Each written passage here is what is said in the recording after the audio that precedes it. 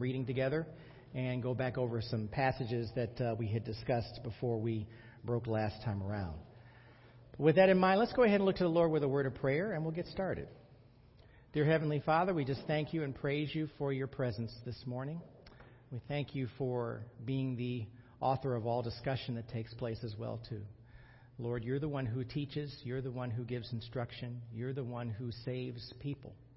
We thank you that you do all these things and more in giving us companionship, in giving us the ability to fellowship with others, and we thank you for all of those things. We thank you again for also good health and protection as well, too. We pray now, Lord, and we ask that you bless us all in Jesus' precious name. Amen. All right, we're going to pick up, and your homework assignment, if you had forgotten, or maybe you did forget, I don't know if you did or not, one of the things that I try to do is not give you a lot of homework because the reality is that you're not in an actual accredited class here. You're just in a regular Sunday school class. But one of the things that we do try to do is encourage you to do some reading. And the passage I wanted you to do some research on and take a look at was in Hebrews chapter 10. Let's go to Hebrews chapter 10. And we're going to read the passages verses 19 through 39. That's going to take us into the rest of our lesson today. And we understand that the conversation has been about the importance of church fellowship and going to a church and fellowshipping. And the primary purpose of fellowship is to encourage one another, build up one another in Jesus Christ. So we need to remember that that's why we're doing what we do. We are not islands. We all need to have the ability to speak to other people. We also need to understand, too, that everybody who goes to church is not necessarily experienced in being believers in Jesus Christ. So therefore, we need people in church who have the ability to disciple others as well, too, and help them along to learn more. That's why church is important. We don't say that church is important over anything else. We only say that church is important for the sake of us getting together, as we're doing right now, by the way, getting together as a group, getting together and fellowshipping together, learning together, studying together, and encouraging one another. You just don't know how someone is doing or how someone is feeling week after week. You don't make any assumptions that everybody who's coming into the church doors is having a great time. And we need to make sure that we understand that from a point of being humble and being available, that we can minister to others who are in real need of help. Amen? A very, very important function of church. We're all human beings. We all have moments where we're doing pretty well, and we have moments where we're scuffling. And understand something. It may be the highlight of a week for a believer to come to church and fellowship with other people. It may be the highlight, especially when things have been not going so well for that week. So please keep that in mind. Now, let's take a look at the passage. We want to make sure that not neglecting to meet, we're in the middle of the handout on page 3. Not neglecting to meet together is not done for the sake of just having church meetings or events, which we pretty much just covered in the introduction here. But in the context of the passage, it is more about not settling into a place where you shelter yourself within the confines of the world. We're not meeting in church, by the way, to get away from the world. If anything, we're meeting in church to prepare ourselves to be able to get out into the world. We need like Tesla has, everybody knows what a Tesla is, right? The cars, the electric cars. Tesla has electric cars. Well, Tesla cars don't run on gasoline, they run on electricity. In order for a Tesla car to operate and function, it has to go to a Tesla charging station.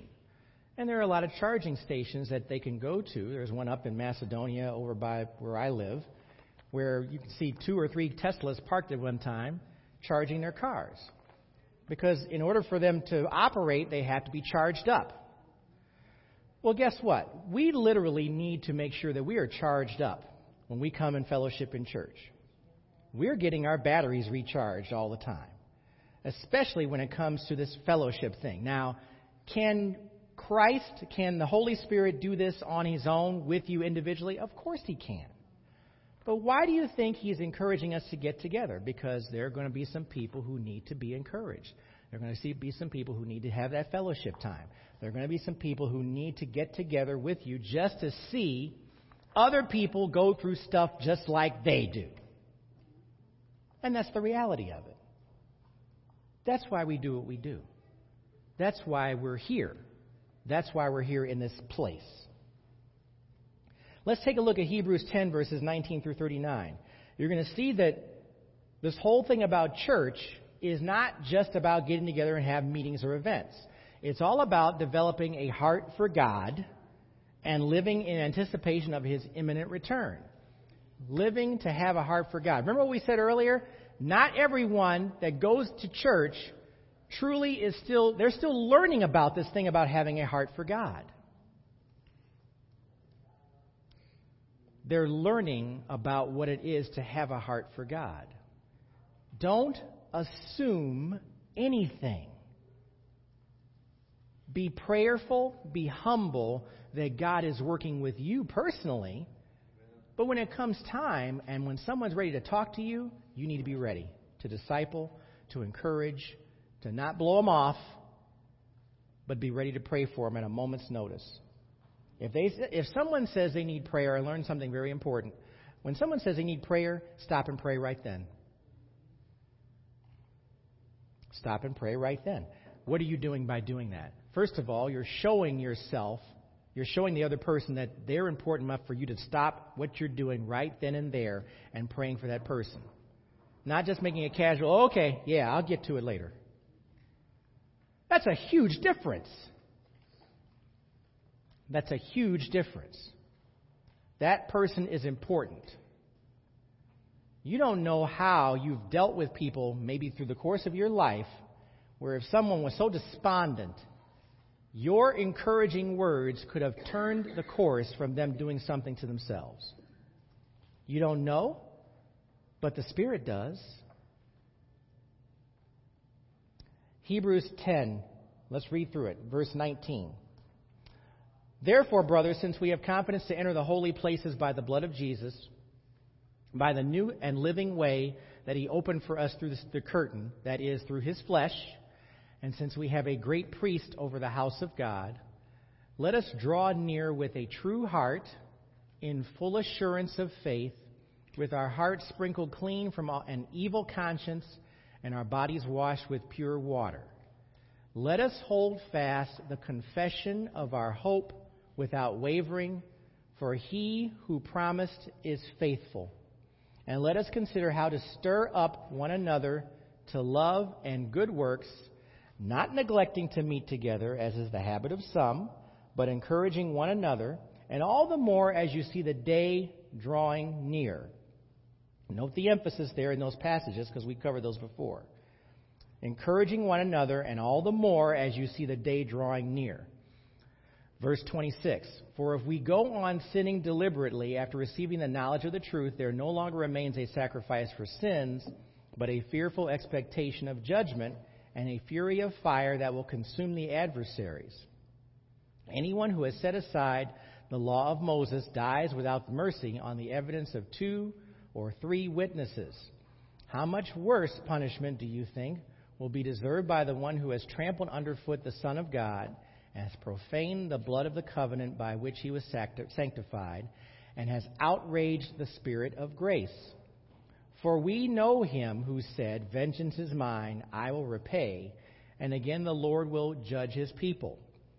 It is a fearful thing to fall in the hands of the living God. Now look at how verse 31 just says that one thing. It is a fearful thing to fall into the hands of the living God. Next passage. But recall the former days when you, after you were enlightened, you endured a hard struggle with sufferings, sometimes being publicly exposed to reproach and affliction, and sometimes being partners with those so treated. For you had compassion on those in prison, and you joyfully accepted the plundering of your property, since you knew that you yourselves had a better possession and an abiding one. Make no mistake about it. What that passage is saying, either you have suffered affliction, you have suffered, or you know someone who has done so, or you know someone who knows someone who has suffered. That covers everybody in your sphere of influence. You know someone who has struggled. It may be you, it may be a friend, it may be a family member, it may be people that you've associated with. So you can't be blind to the fact that you know that you have an enemy who's out there who is trying to seek and kill and destroy. Verse 35, therefore do not throw away your confidence, which has a great reward, for you have need of endurance, so that when you have done the will of God, you may receive what is promised. For yet a little while, and the coming one will come and will not delay, but my righteous one shall live by faith, and if he shrinks back, my soul has no pleasure in him. But we are not of those who shrink back and are destroyed, but are of those who have faith and preserve their souls.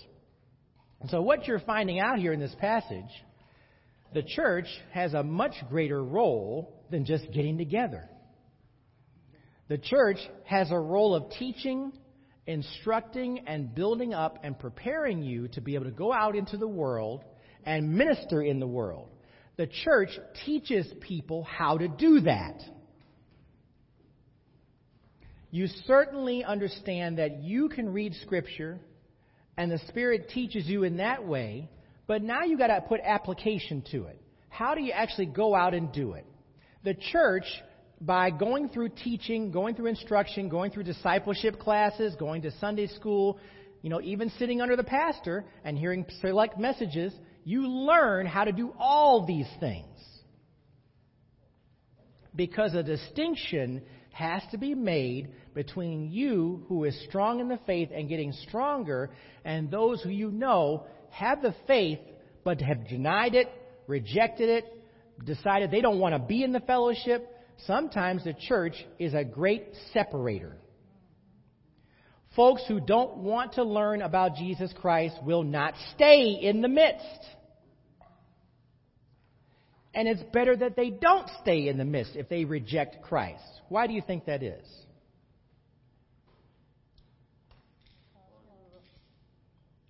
I'm sorry, all three of y'all wasn't saying something at the same time. That's pretty good.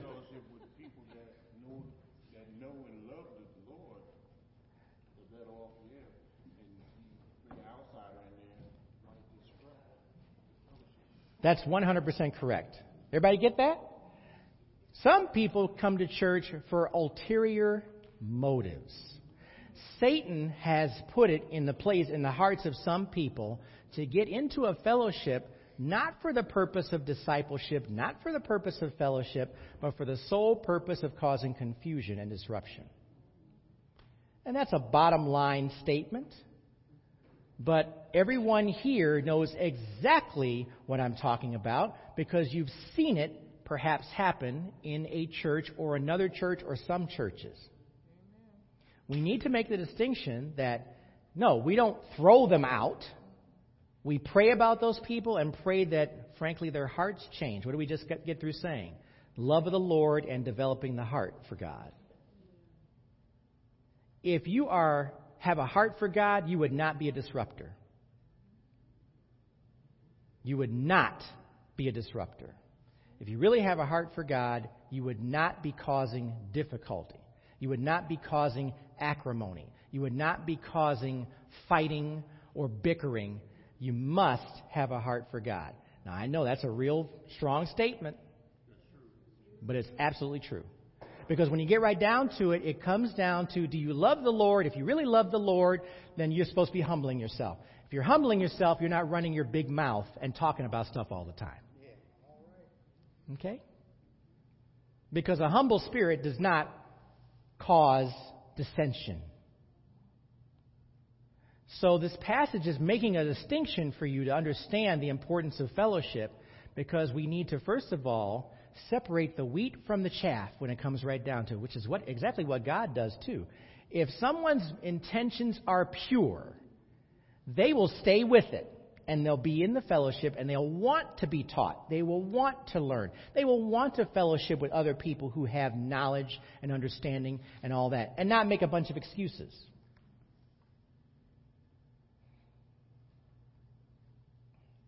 It's much more about developing a heart for God and living in anticipation of His imminent return. Do you live with the knowledge that knowing that Jesus Christ is coming again? And very soon, by the definition of whatever soon means, but you don't know when He's coming. These guys who used to talk about, oh, Jesus Christ is returning back in 1984, whatever crazy prophecies they would come up with. Yeah, right. The 1999, and it's really sad because unfortunately, this is exactly what I'm talking about. These are things where, why would you put something out there like that if you know that the Scripture very clearly says, no man knows the day or the hour. So all you're doing is either you're puffing yourself up saying you're special because you have this insight into when this is going to really happen. And when it doesn't happen, you try to backpedal and pick another day or something like that. Well, maybe I misread the tea leaves. I don't know. But no one knows. That's right. Which is another great mystery. But you should be living in such a way where it doesn't matter when, you're just prepared for when it happens. You'll be ready for it. Many of us need to live like we're ready for something to happen. And prepare for it. The one thing we don't want to have happen is like, oh man, I was caught off guard. Well, why were you caught off guard? What does the Scripture say? Be ready. Jesus Himself said, I'm coming back. I am coming back one day. So live that way. Now, how do you live that way? Well, there's a big 99 million answers to that question. But a lot of it is just being in a situation like this, where you're fellowshipping, you're studying, you're learning, you're preparing, you're doing your own personal reading. One of the things that you need to be able to do is be like a Berean. Acts 17:11. Go back and see what's being said is true. You do your own reading and study for yourself. That's what you should be doing. Yes. When I used to do some marriage counseling, I used to tell couples to find a couple they can help. Mm-hmm. And that goes farther than I think anything else for them to help themselves. Right. And if we help other people come to know Christ, come to know the doctrine, God's doctrine, Yeah. it begins to imprint even harder on us. Sure. That's right. And discipleship is really important. I'm very weak on disciple. Okay. Okay. Because it takes time. Yes. And you have to invest some of your life. You have to invest your time into it. That's the commitment aspect of coming to church. That's the whole aspect. It's part of that commitment. It's a commitment to do so. And now you say you're weak on discipleship. Well, all of us have room for improvement when it comes to discipleship. Amen? So it's really something that has to be Spirit driven, and you have to make a decision to say, you know what, I'm going to do this. I'm going to make an effort to do it, and just keep working at it. The gentleman who led me to Christ, many of you know Fred Jennings. Fred Jennings. Discipled me before I was even saved. Right. And Discipleship takes place before salvation and after salvation, by the way. That's right. Very true. That's very true. What did you say, Mom? Discipleship takes place before a person gets saved and after a person gets saved. It's not just limited to one or the other. It's all of it, because there still has to be just what you said. You still got to learn doctrine within the body of Christ, within the fellowship, within what the Bible says and how to act and how to behave. Those things are all learned. You have to learn it. Okay. All right. The origin of the word companion, This is back on the handout where J.R. is speaking again. Interests me. It is from the Latin companionum, which consists of con, meaning with, and pan, meaning bread. A companion is someone with whom you break bread. Go back to Luke chapter 24. You might have learned something there. Did you know that? Luke 24. When I first saw that myself, I said, no kidding. It's literally having a companion as a person or someone that you would sit down and break bread with. And you don't break bread with everybody. You break bread with somebody who you have a genuine connection with. Luke 24, verses 28 through 30. So they drew near to the village to which they were going. He acted as if he were going farther, but they urged him strongly, saying, "Stay with us, for it is toward evening, and the day is now far spent." So he went in to stay with them. When he was at the table with them, he took the bread and blessed and broke it and gave it to them. And their eyes were opened, and they recognized him, and he vanished from their sight. They said to each other, "Did not our hearts burn within us while he talked with us on the road, while he opened to us the Scriptures?" Very interesting. I'm reading the wrong passage, by the way. I started at 28. I should have went down to 38. But let's just go down there. Go to verse 38. And he said to them, "Why are you troubled, and why do doubts arise in your hearts? See my hands and my feet, that it is I myself. Touch me and see, for a spirit does not have flesh and bones, as you see that I have." And when he had said this, he showed them his hands and his feet. Okay? I'm reading the wrong stuff here. No, pardon me? I was in the right place before. I should have stopped at verse 30. No, that's okay, because I don't want to get off track here. I'm fine. 28 to 30, I know. The point is that when he was at the table with them, he took the bread and blessed and broke it and gave it to them. So as the disciples approached the village, this is going back to the lesson in Emmaus, the two disciples, what did they do? What did Jesus do? He sat down with them and broke bread with them. He spent time with them. He fellowshipped with them. Let me ask you a question. How often do you fellowship in smaller group settings with other people within the church? Well, some of us do a good amount of that. You know, a lot of us like to go to eat. You know, I don't like to brag about that because we have some of us have a love for the only thing better than fried chicken is more fried chicken type of a mentality. But we do more than just sit down and eat. We talk. We speak. Remember what the disciples were saying. He was teaching them the Scriptures. He was speaking to them about God's Word. There was a fellowship time that was not just a social time, but a time of teaching and fellowship. That's the purpose of small groups. That's why large churches, very large churches, encourage getting into a cell group or a smaller group. You know why? Because they understand you will not learn anything if you just go to church week after week with 500 other people and sitting in the church somewhere, and then you leave and you'll never be seen again. Your learning is not going to take place in that setting. It won't happen because it's tried and true. They just know. You need to be in a smaller group, and that smaller group has the opportunity to break bread and have discussion and conversation about Scripture. Parkside is an example that I know about only because my wife came from Parkside, and Parkside is this massive church where Alistair Begg teaches, but they encourage, and they had how many elders? 20 elders. 20 elders. The 20 elders were there for the purpose of getting with a group, different groups of people, and working with them for the purposes of fellowship and teaching. 20. It's a big church. It's really large. They have 3 services every Sunday. 3 services and most of the larger churches have 3 services every Sunday. That's not unusual. But again, it's not about I just went to a church where Alistair Begg teaches.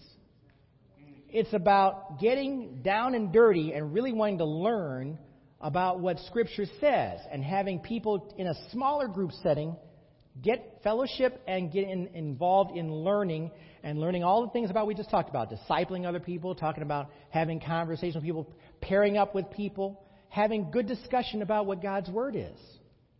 That's where the learning takes place. Yeah. Most larger churches like that, Yeah. they will tell you up front, insist you have to get in a small group. You need to stay connected. They make an extra big effort to make sure it's not just you in a sea of 1,500 people. That's right. Get close to 50. Go to this class, get to know each other, hang out, do everything Yeah. you can do to build that fellowship. Right. And it's not just about trying to keep you busy. It's a genuine effort to try to get you to get closer to a place where you can get into the Word with other people and actually learn something. You're not going to be discipled by anybody sitting in a room of 1,500 people. You're just not. It's not going to happen. You can't ask questions. You can't really have a conversation. You can talk to somebody who's sitting next to you if you know them. But that's not going to happen. It's not a natural, it's not an organic way of doing things.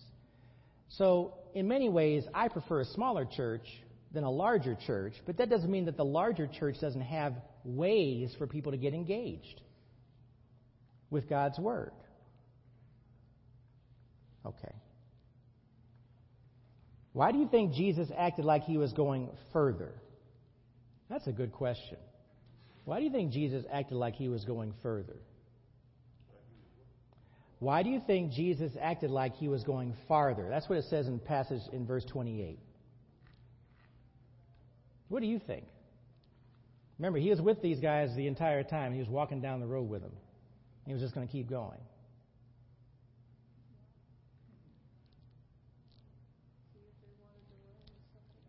To challenge them to see if they wanted to learn something more. Now, Jesus, with all wisdom, of course, knew that they were going to stop him and ask them, but he wanted to also see how interested were they in learning.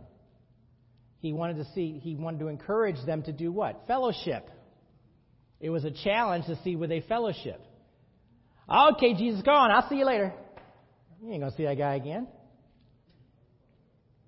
It was a way for him to see were they going to encourage the fellowship time. Breaking bread together. It was a challenge. Were they going to break the bread together? They want him to stay. The day is far spent. Perhaps Jesus pretended he was going further so the disciples would have a chance to pursue a relationship with him. Perhaps it was simply good manners. A visitor would never invite himself into someone's home. We don't really know, but I wonder. Either way, I want to be the disciple who says, stay with us. Don't you? Don't you want to be the person who says, stay with us? You're out somewhere, you don't know where you are or whatever, but you know that there's a hotel nearby. Perhaps we can stop there and stay overnight and make the rest of the journey home. We had to do that a couple of times. We drove down to Durham, North Carolina, but we weren't going to drive the entire 8 or 9 hours or whatever it was to go, so we broke it up into 2 trips. And wound up getting off at a hotel, and one in Princeton, West Virginia, and the other one in Beckley, West Virginia. Yeah, that's like a halfway point. That's right. So we stopped off. But would you do that? That's my point. If the opportunity presents itself, would you do that? Now, that's a choice you have to make, isn't it? Yeah. You know, fellowship is more than fellowship. Yes. It depends on you. Yes. And one of the things, whenever we have somebody over, I tell them, look, I'm Italian. You come in my house, have dinner with me, you're part of my family from then on. Okay. And I remember a small group that we were in some years ago that I really, really cherished because we could share our hearts and know that it stayed in that room. Okay, yeah. That's pretty important. We had confidence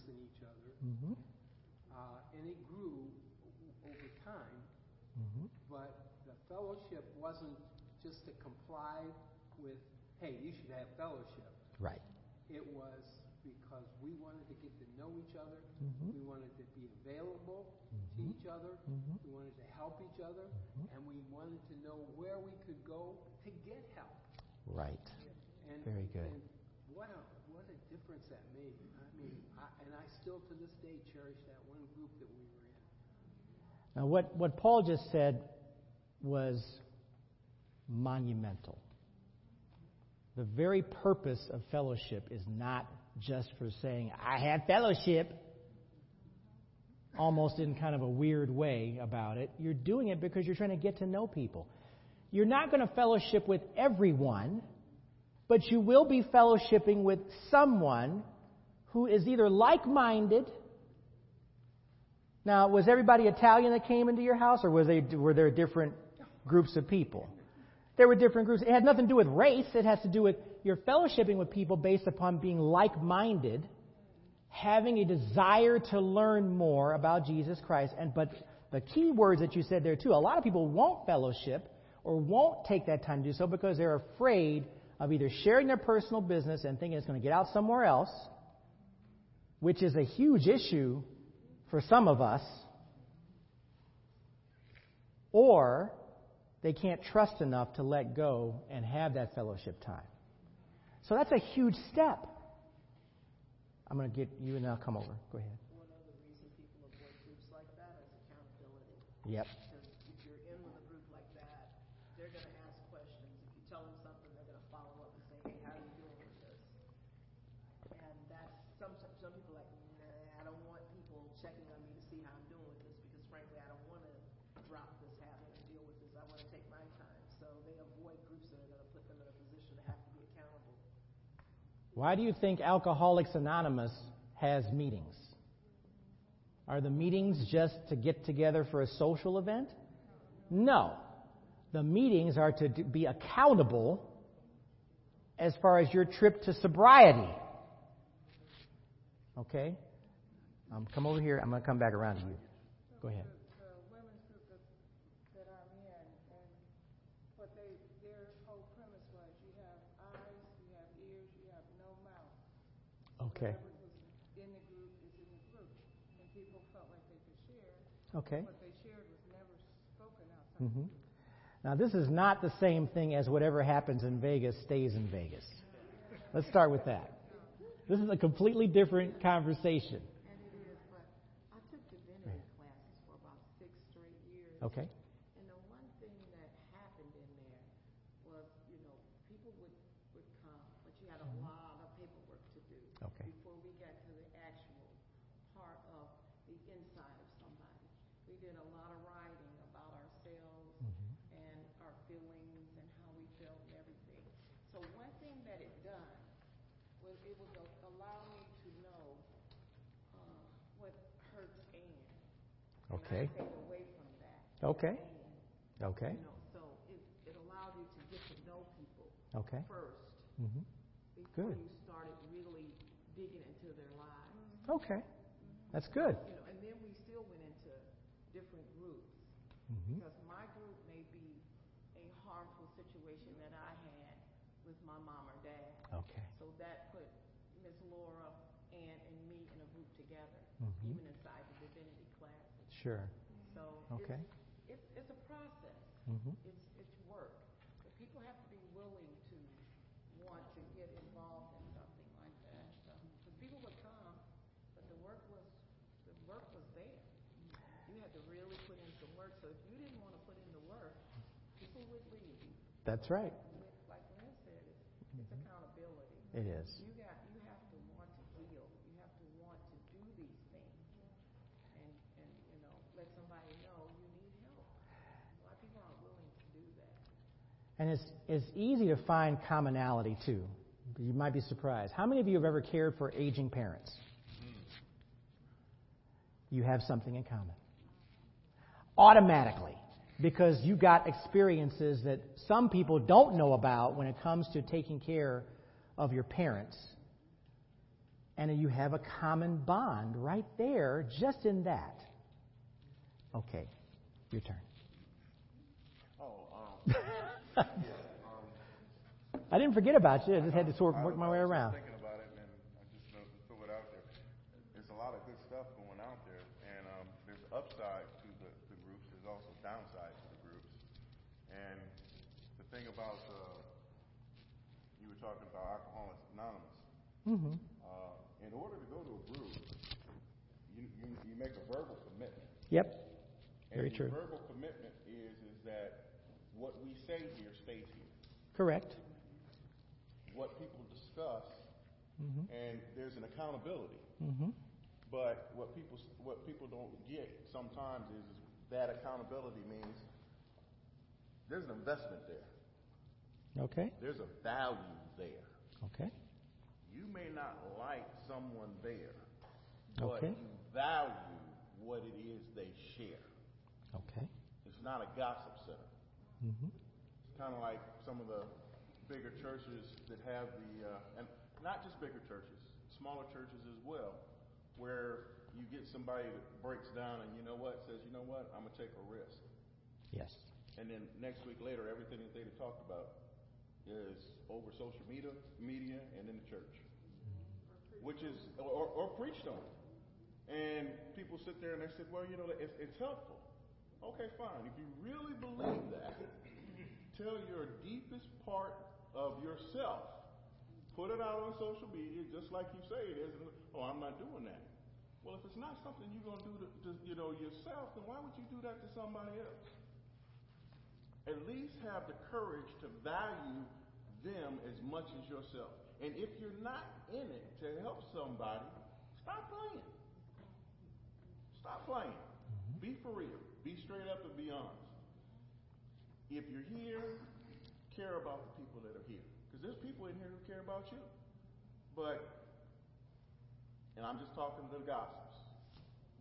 I'm just saying to the gossips. Some people's lips are a lot looser than others. I'll just say it that way. It used to be loose lips sink ships. Oh, that's the line from one of the movies. Oh, dude, loose lips sink ships. Well, yeah, that's what they say. In the military, it's what we used to do.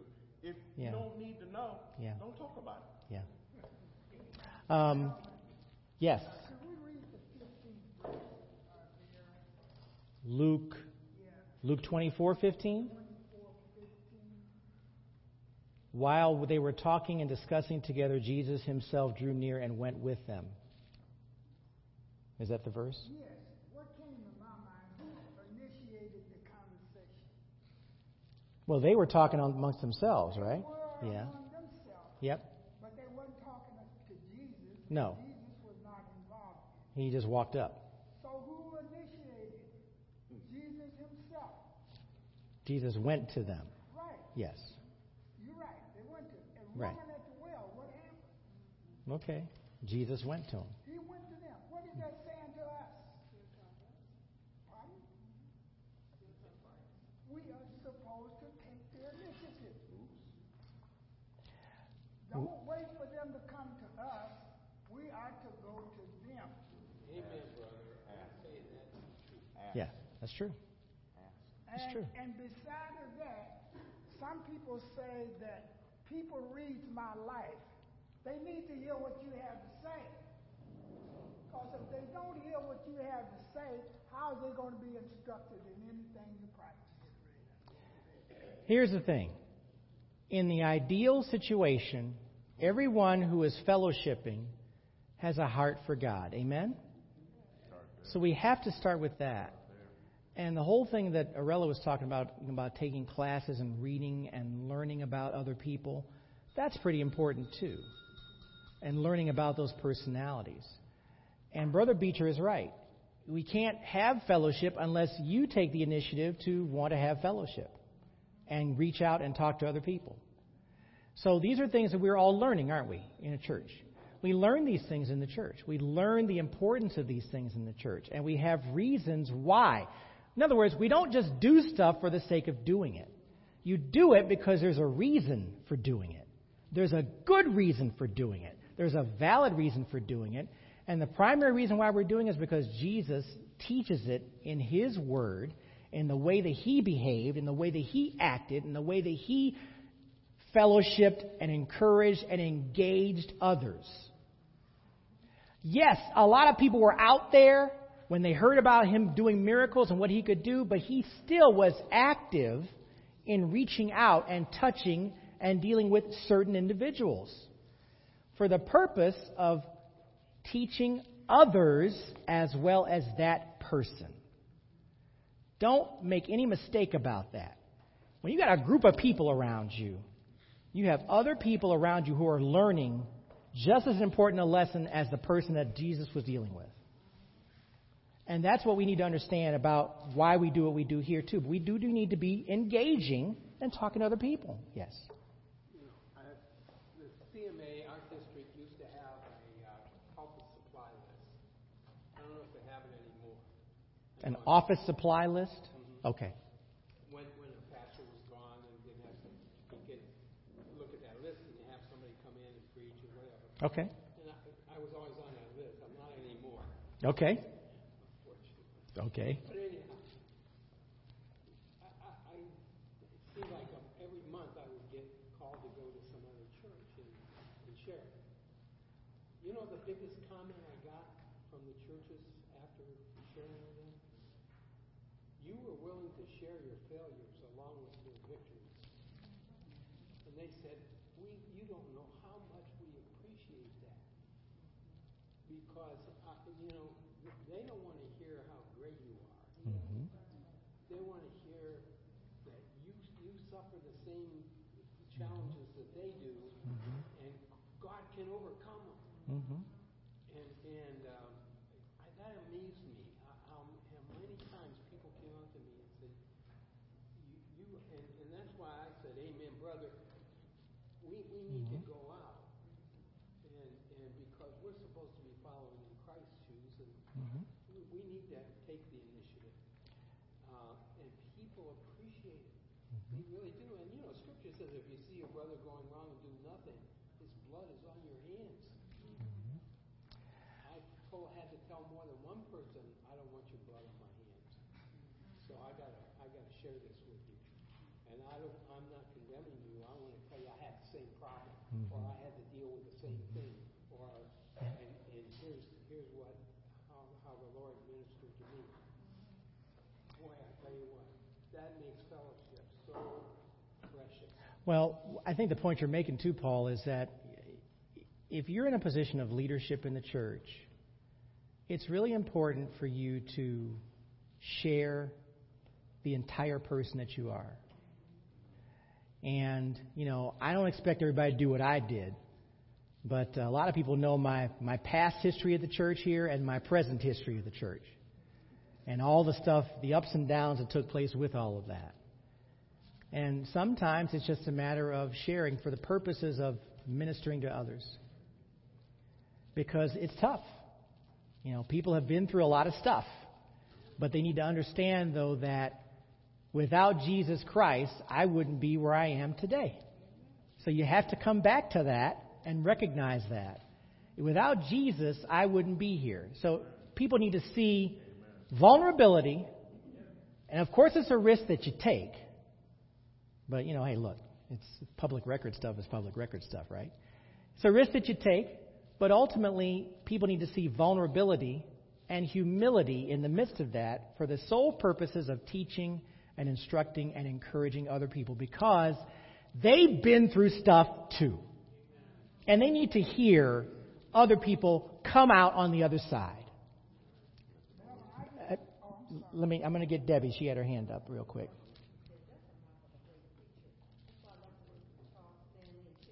Yeah.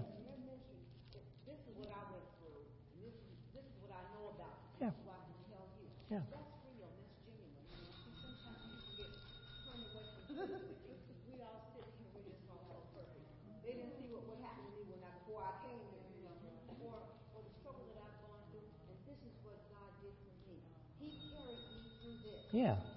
Sometimes we go through things. Why do we go through things? So that we can share the comfort that God gave me through this situation. It's another way of finding commonality in a group of people. How easy is it for you to minister or disciple with someone who is just fake? It's not possible. you're going to come to a place where you're not going to be compatible. Go ahead. You were. The reason I chose that scripture, I didn't want us to overlook the importance of it. Okay. Because of the fact, the first seeker was God himself. Yes.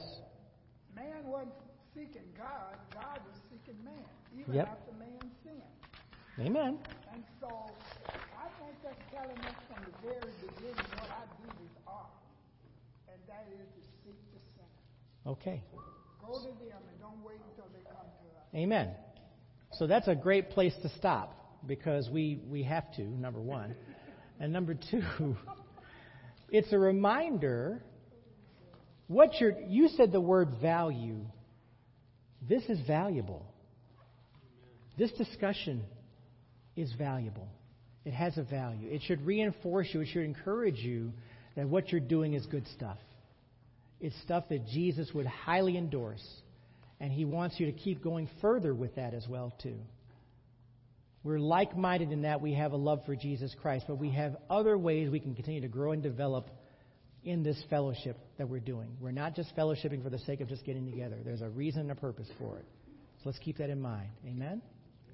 Father, thank you for this time that you've given us to get together once again and have good conversation about this fellowship time.